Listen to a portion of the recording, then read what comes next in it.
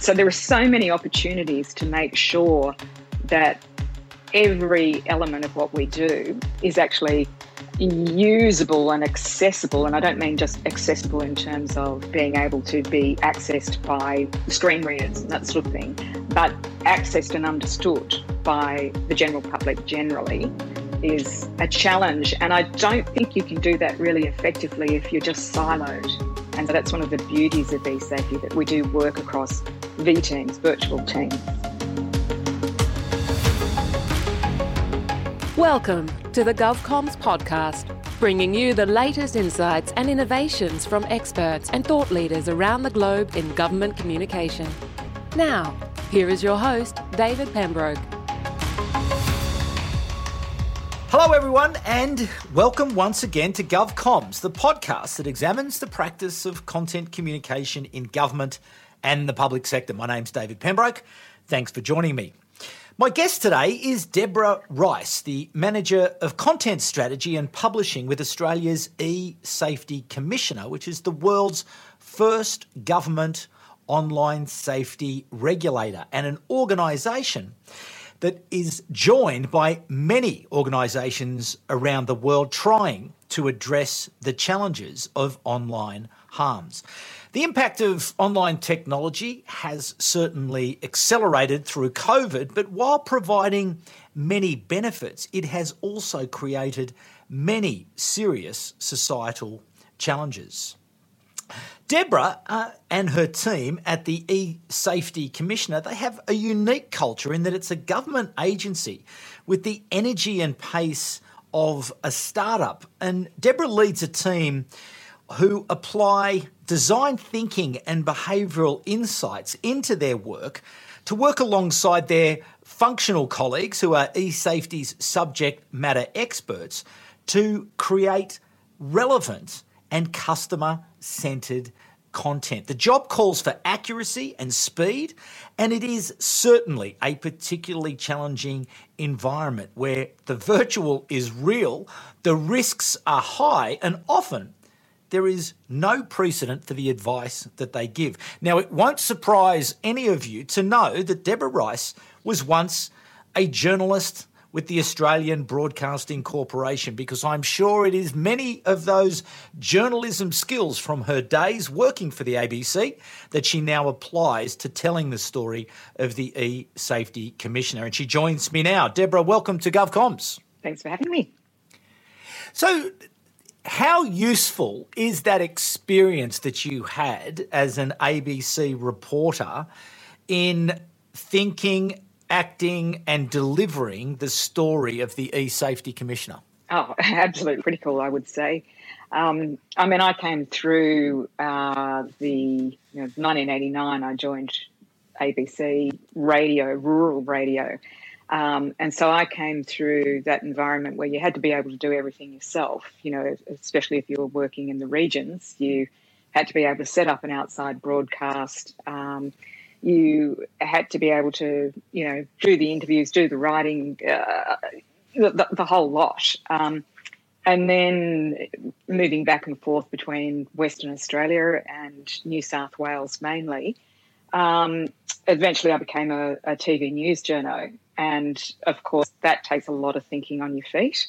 And once we went into, the 24/7 news cycle where you can actually be doing a live cross on television, in radio as well at the same time, and trying to summarise facts in a way that is balanced but also accurate. I think there's no better experience than working in television news for being able to tell a story concisely.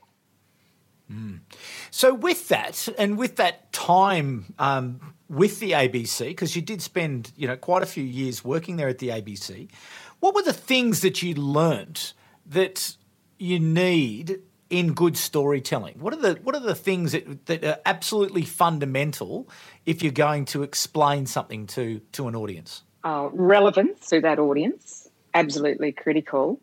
Of course, you need your hook at the top, and you need to think, well, if people hear nothing but this, will it draw them on? So there's that. The architecture of a story is quite important. very similar to, I guess, the old days of print, where you could actually just rip off the bottom of a story. It's the same with a TV news story or a radio news story for that matter. You can take an early out on everything. So your critical information needs to be high. But also you have to tell the human story as well in order to engage people. One of the things that I always found challenging as a journalist is that you spend a lot of time, a news journalist at least, you spend a lot of time looking for the conflict, the controversy, the negative in things. And so you can become quite jaded with that as well, and trying to maintain a sense of why you're doing what you're doing, I think, is important, especially if you come from an organisation like the ABC, where there is a lot of sense of being there for the public good as well. But it's similar to the mission that you have today in many ways, isn't it? Because you are serving the public, looking to tell the story of the E-Safety Commissioner and everything that goes into it, because it is a huge story. It's a growing story. It's a complex story. So tell us that journey from ABC TV, radio reporter, to telling the story of the world's first online safety regulator. Well, I have to say I didn't have an unbroken tenure with the ABC from 1989. I spent some time outside as well, working for the commercials as a freelance, working on non-news programs. Worked for the Commonwealth Bank internal media unit at one stage, so I had a bit of that experience of bureaucracy and trying to get a million different approvals before you actually put anything to air. And it was putting things to air because we were working on CBA TV, which was narrowcasting to 30,000 staff every morning. So when I rejoined the ABC and had young children, it was a good, flexible employer. And when I got to the stage where my kids were old enough, I was looking for what the next step would be. And I had great fortune of doing some shifts on the online desk, so subbing and putting into the content management system the stories that were going up online. And I really fell in love with that. I decided to do some more, training myself. At the time, I was pulling back my hours with the ABC, only working as a radio news reader on weekends, as I was building up my own communications business, working for not-for-profits, but really looking at content strategy and website strategy and how you communicate the important messages to people without putting up too many barriers with difficult language and so on. I'd sat on the ABC's language committee for a little while as well, so that sort of informed that too. And in terms then of what you do today, take us into the life of the content strategist for the E-Safety Commissioner. What does a typical day look like for you? Well, I guess I have to explain the environment a little bit more. I initially joined 3 years ago as the communications and marketing manager. At that stage, there were 80 of us working for E-Safety. Now there are around 220, might be a bit more, 220. Our roles have evolved. The volume of material that we're dealing with has escalated massively, because of COVID, because of other things prior to that, like the, terrorist attack in New Zealand, which was live streamed on social media. So we've gradually got more powers and we've scaled up. So it's been quite a challenge to scale up. And one of the things as communications and marketing manager, there was never enough time to do everything, through from the social media to the blog posts all the way through. So we decided to split the roles, and I have owned effectively the website content and worked very closely with the designers on that. I actually sit in the digital and technology team, so I'm not even in the comms and marketing team. I think of myself really as the interface, and my team as the interface between the communicators and tech. So I work very closely with the people who are doing the coding, who are doing the development, who are actually looking at the UX and creating design and so on. So it's a really interesting position to be in because it's a little bit non-traditional to have that sort of split. It is, and there are people in those roles, and there are people with your skills who obviously clearly sitting in the communications areas. What do you see as the benefits of you having the skill set and the experience that you do sitting amongst the technologists? Well, I've always been a jack of all trades. I think from that very beginning, that training, with the ABC where you do pitch in, do everything sort of thing. And, if I was being cruel to myself, I might say I've got a short attention span, but I think it's more that I'm really interested in a lot of different things and bridging those gaps and being able to bring people from various teams together with the one idea of communicating well to audiences in the way that is going to work for those audiences means actually tapping into a lot of different sorts of skills. I think as communicators, we can assume we're, the ones who know best, but we also need to speak to, the people who are at the coalface doing the training, and by the same token, the people who are, doing the coding for the forms for the people who are going to report abuse of, what their journey is going to be through those.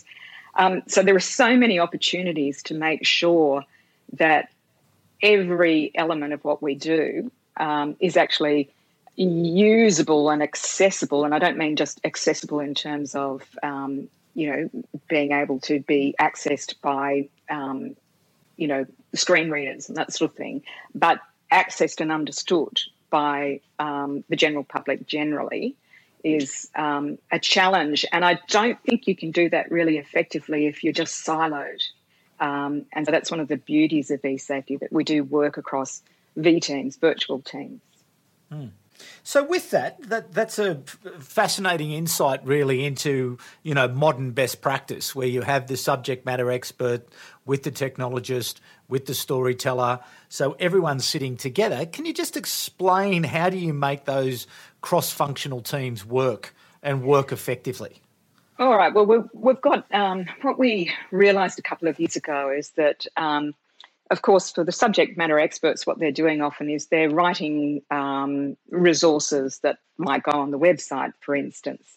And like every organisation, we had grown a little bit siloed, depending which funding bucket someone was, being funded from, and so it meant that we'd kind of developed some different messaging across the different arms of what, came to be eSafety as it is now. So it's been very much my role to make sure that the people, say, in the education and training team are messaging things consistently with what's coming out of the investigations branch. So what we did, and also to prioritise what should be the next thing that gets the love and attention from the production and the promotion side of things. Because as you can imagine, we've got lots of creative people. We've got lots of opportunities to get out material to lots of audiences. And so we have to pick which one in which order to do, we'd love to do it all, but we're gradually, in constant this process improvement that we go through. So what we did is brought together an office-wide meeting where we actually look at the content production and design schedule, so we could ensure that everyone in the office knew what we were putting out. And there's also a column there for the marketing team and a column there for the media and communications team. So they've got line of sight right from the beginning on a resource. I think it's been that attitude until a few years ago, that what you did was you developed a report, say, for instance. You might have developed it as a print report and it's just a downloadable PDF. There, your job's done. That's it. But now we make sure that everyone from the very beginning, the inception of those, is thinking about, okay, once it gets onto the website, how should it be promoted through the website? Where are we going to, how are people going to find it on the website? What promotion do we need in terms of social media, in terms of EDMs, in terms of, the media that might be applicable to that? Is it large scale enough to justify that? Is it worth a speech by the Commissioner? So that's been a really valuable exercise for everyone, because we can all see what everyone else is doing in the different teams, and understand how it comes together and why it comes together. And we also get the feedback then in other cross-functional meetings where the investigators tell us what sorts of experiences people are reporting who've been abused, or where the domestic and family violence team tell us what domestic and family violence support workers are finding, or the education team tells us, what feedback they got from the latest parent webinar or the latest school webinar about what words are being used out there, about these things that, are being created as we're actually creating the resources about them as well. So we're doing that, as the Commissioner says, we're building the plane as we're flying it, very much. Well, it's very true. When you, as you say, you go back to that, the growth that you're talking about, where you were saying that I think you said you started at 80 and you're now at 220. Well, probably by the end of this podcast, you might be a few more. Yeah, that's right. But definitely. Indeed, the new powers recently given to you, the ongoing conversations that are happening overseas in pretty much every Western democracy about just exactly how these matters are issued or dealt with. It to me is a fascinating to observe it from the outside and try to imagine just exactly how you are gripping that up. And so that's a wonderful insight to know that that's the way you're doing it. You're bringing everyone together. You're getting all of those insights at the earliest possible time and bringing everyone's expertise to the table. So everyone can say, go on, sorry. We have that future scanning as well to see what is the next thing that's coming along. How are haptic suits going to impact? Can you be abused in a virtual world? Well, yes, you can. You can be psychologically damaged. So it's taking us into the realm of really high tech a lot of the time, and there's no playbook for it. It hasn't been written before. In fact, during COVID, the United Nations and the CDC in the United States were turning to us for resources because it hadn't been written before. We are the first creators of this. And so that is really exciting to think about how we explain it and how we make sure that people can access it as well. How do you avoid, as you grow, the silos coming back in? When it's sort of at that manageable size and you can grow and you can still sort of come together, is it technology that's helping you to maintain this best practice? Oh, well, there's definitely that. But, technology can be a curse, can't it, as well? Because you can't turn off then. And there's only so much information you can process as a worker in this environment, as well as, as someone who is an everyday person experiencing the information overload, where there is just so much new material, new research that we're doing ourselves, that we're looking from elsewhere as well. I think one of the challenges is to be able to stop and take the time to actually think about the implications of something. You can rush out new material where you're making assumptions about what might be the risks or what might be the impacts, but to actually take the time to tease that out and think and to acknowledge that there are some real positives in things as well. End-to-end encryption, for instance, protects privacy at some levels, at a lot of levels, for banking and finance industry and that sort of thing. But it's also the way in which pedophiles can share, images of children being abused. So we have to look very holistically at everything that we approach. And the editing, for that reason, with my team, I call it interrogative editing. So we are fact checking, but we're really thinking about how this applies to the person who's reading it or could apply. And that comes down to things as simple as, choice of language. For instance, in this environment, we often talk about grooming. Now, grooming to a child could mean getting your hair ready for a selfie. We mean it as grooming by sexual predators. And so we have to really unpack that. For young children, for instance, you can't assume they know what it means to be online. You have to explain that means connected to the internet from a device that allows them to be contacted by other people and to contact people outside their own homes and family networks. So, and also because we're dealing with low literacy a lot of the time as well, to, a lot of those things that you use as a communicator to make content warm and friendly and snackable can actually be problematic for low literacy audiences where there's ambiguity or, where you're using idioms that might make it very familiar to a large part of your audience, but might actually exclude and in fact, misinform other people within your audience. So what frameworks do you use to help make some of those judgments? Well, again, it's one of the things where we've been having to set up those frameworks ourselves. We had, as the Online Safety Act was being implemented over the 6 months leading up to the 23rd of January, when we brought in a whole lot of new not powers, but protections, we like to call them, rather than powers. It's not a jackboots thing.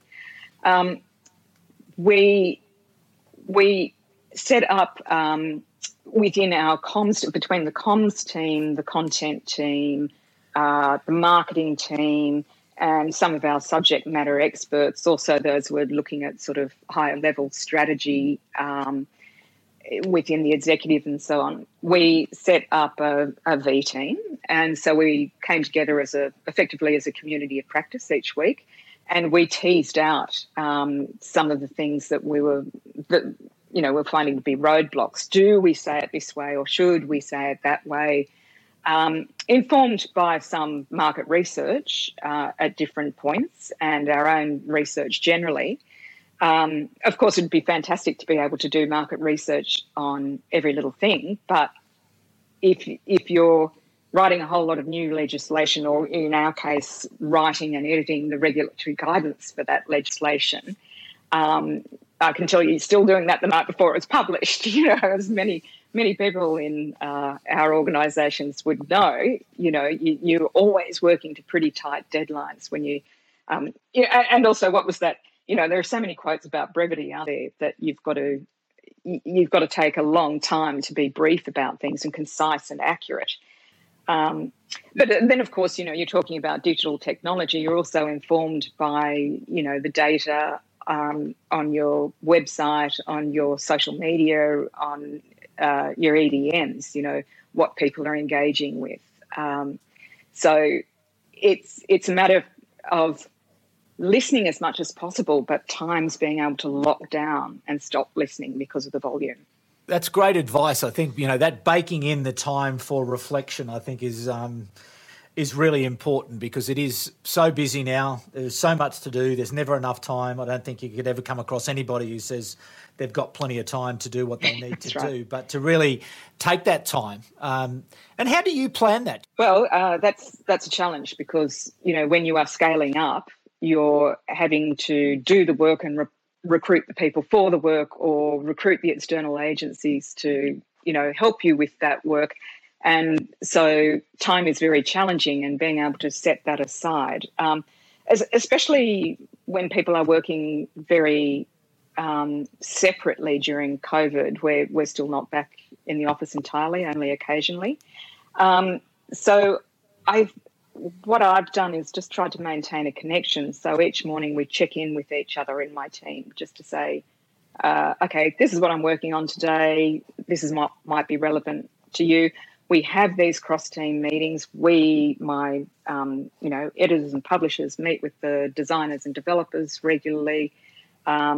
We have our weekly forum where we're bringing people together about what's being, in a steering committee, basically.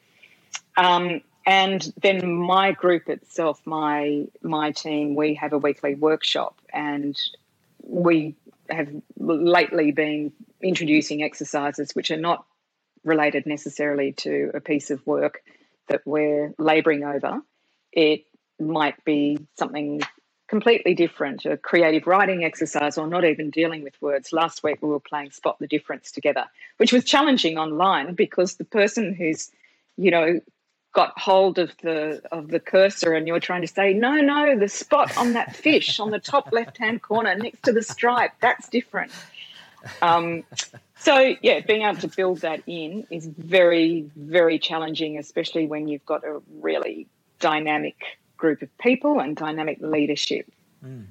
And what about the further collaborations? Because clearly the E-Safety Commission and Commissioner have roles and responsibilities, but as you mentioned, you are only 200 strong, and there are a lot of other government agencies, be they at the national level or at the state level, that you would be working with. Can you explain how that works with outside government partners and how you bring alignment and clarity to those relationships and that storytelling? Yeah, well, that is challenging, of course, because first of all, you've got to define what's safety and how is that different to security and privacy. What is the territory of the, Privacy Commissioner or the Information Commissioner? What is the territory of Cyber Report and Scam Watch? And there's always an overlap in those things, of course, because really as a whole, digital literacy needs to take into account, the three-legged stool of privacy, security, safety. And really you can't have safety without some digital literacy about privacy and security to begin with as well. So, but it's a space where we've had to work it out ourselves over the past years, and we do have some, among ourselves. And we have had different relationships with law enforcement, with the other government departments who are our close partners, where we've been teasing out these issues and trying to define it ourselves. And we've got to a point where we're more confident that, okay, we can say this matter is not us, and that's where you need to go for that. This matter is us, and this is how you find that. And to also cross-promote a bit as well. But, of course, when you're the new player in among some very, long-established organisations and agencies and departments, you have to be singing pretty loud to have your voice heard. One of the things, of course, for us is that because we're getting so much attention overseas, because governments in other countries are coming to us and looking at the model that we've set up for regulation, for prevention through education, through, proactive change by elevating safety by design within startups, for instance. All these things have made it, have validated that what we're doing is something that is important to every single stakeholder, so should be important to every single department and agency, because there's no distinction between what is online and what is real life anymore. We don't use in real life on our website because real life is working online, is studying online, especially since COVID, is socialising online, is, meeting your partner online. It's, online is part of our real lives now. So if you look back, say over the last couple of years, and you sort of look over your shoulder and you look way back to when you got going and you got started, what's the single biggest thing that surprised you about what has happened in your job? This is probably, the area really that's had such massive change in its context. And so you've probably been thrown from one end to the other, I imagine, on a number of occasions. Well, sometimes you can plan for things that you've got to ditch, of course. Like if you're planning a program where you're putting youth and elderly people together to mentor each other, which we were doing just pre-COVID, then you can't do that once COVID comes along. But for us, it's also been the rapid evolution of legislation. Of course, being in the office on the day that Facebook was live streaming the terrorist attack in New Zealand was completely eye-opening. We had. Can you tell us that story? Well, I can tell you that everyone was shocked by it, and everyone was immediately thinking, okay, what are the crisis implications for us as an agency? We didn't necessarily have the language and the legislation around that. That followed. And so what is surprising then for me was to see how that's done, how that is developed, because I had not worked within government. I'd worked sort of alongside government and I'd worked in public policy, but with NGOs.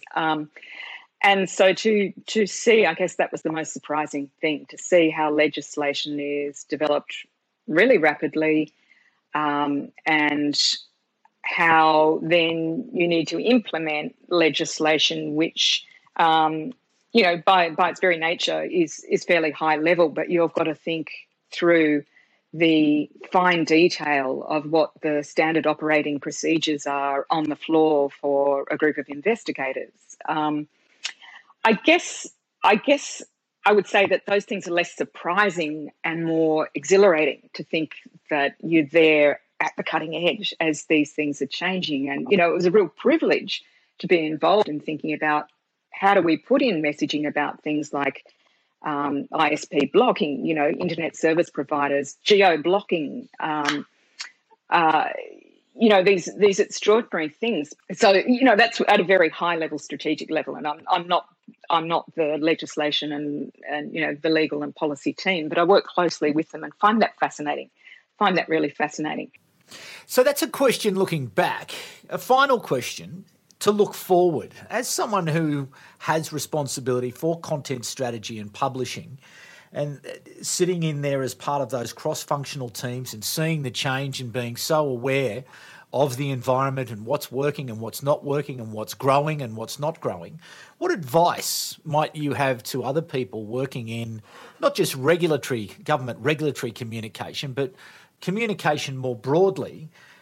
What advice might you have? Because I thought your insight there before about low literacy environments is sometimes something that we don't really think enough about in our communication.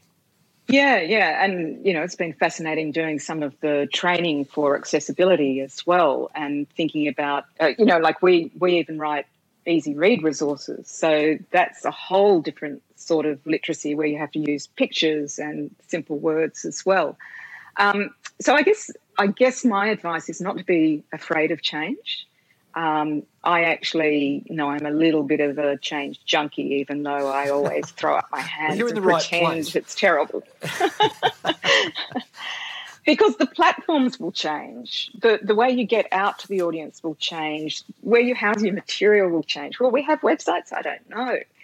But the principles of speaking to people and stopping and making sure you're not assuming knowledge that others don't have, I think is a really powerful ability to have, no matter what industry you're in or what you're trying to communicate. The importance of the principles of a well-structured piece of information which is clear but concise enough that people who live very, very busy lives are likely to be engaged enough that they might come back to later to investigate more. Don't be afraid of change. Embrace the change and think about how exciting it might be to have yet another platform for us all to be working on. Well, Deborah Rice, thank you so much for coming on to GovComms today. Your insight's just fabulous. I think it's such an exciting part of society, really, and those changes, those challenges. And really, I love the way that you've brought that structure and that really best practice functional structure and taking advantage of the fact that you've built a culture from the ground up and you've held on to it, and that ability to be able to bring everybody together and take everyone on the journey together. Well, it doesn't always work. I'm sure, but at least you've got a process. You're not leaving it to luck. You're not leaving it to just happen there. Well, Deborah Rice, who's the Manager of Content Strategy and Publishing with Australia's E-Safety Commissioner, thank you so much for joining us on GovComms today. Another fabulous interview for the audience out there. And thank you. I think we're now in our 8th year of doing GovComms. And to you, the audience, thank you for coming back once again. Delighted that the audience, it continues to grow and it's all over the world. I was only looking at some of the numbers the other day, and there's people in the Congo, there's people in Belgium, there's people everywhere who are dialing in and listening to these great stories. Or is that where their VPNs are? Indeed, that could be. But again, imagine just what you've learnt today in the time that you've been able to spend with Deborah Rice. Delighted that she was able to join us and delighted that you were able to come back once again. We'll be back at the same time in 2 weeks with another wonderful guest from the world of government communications. But for the moment, it's bye for now.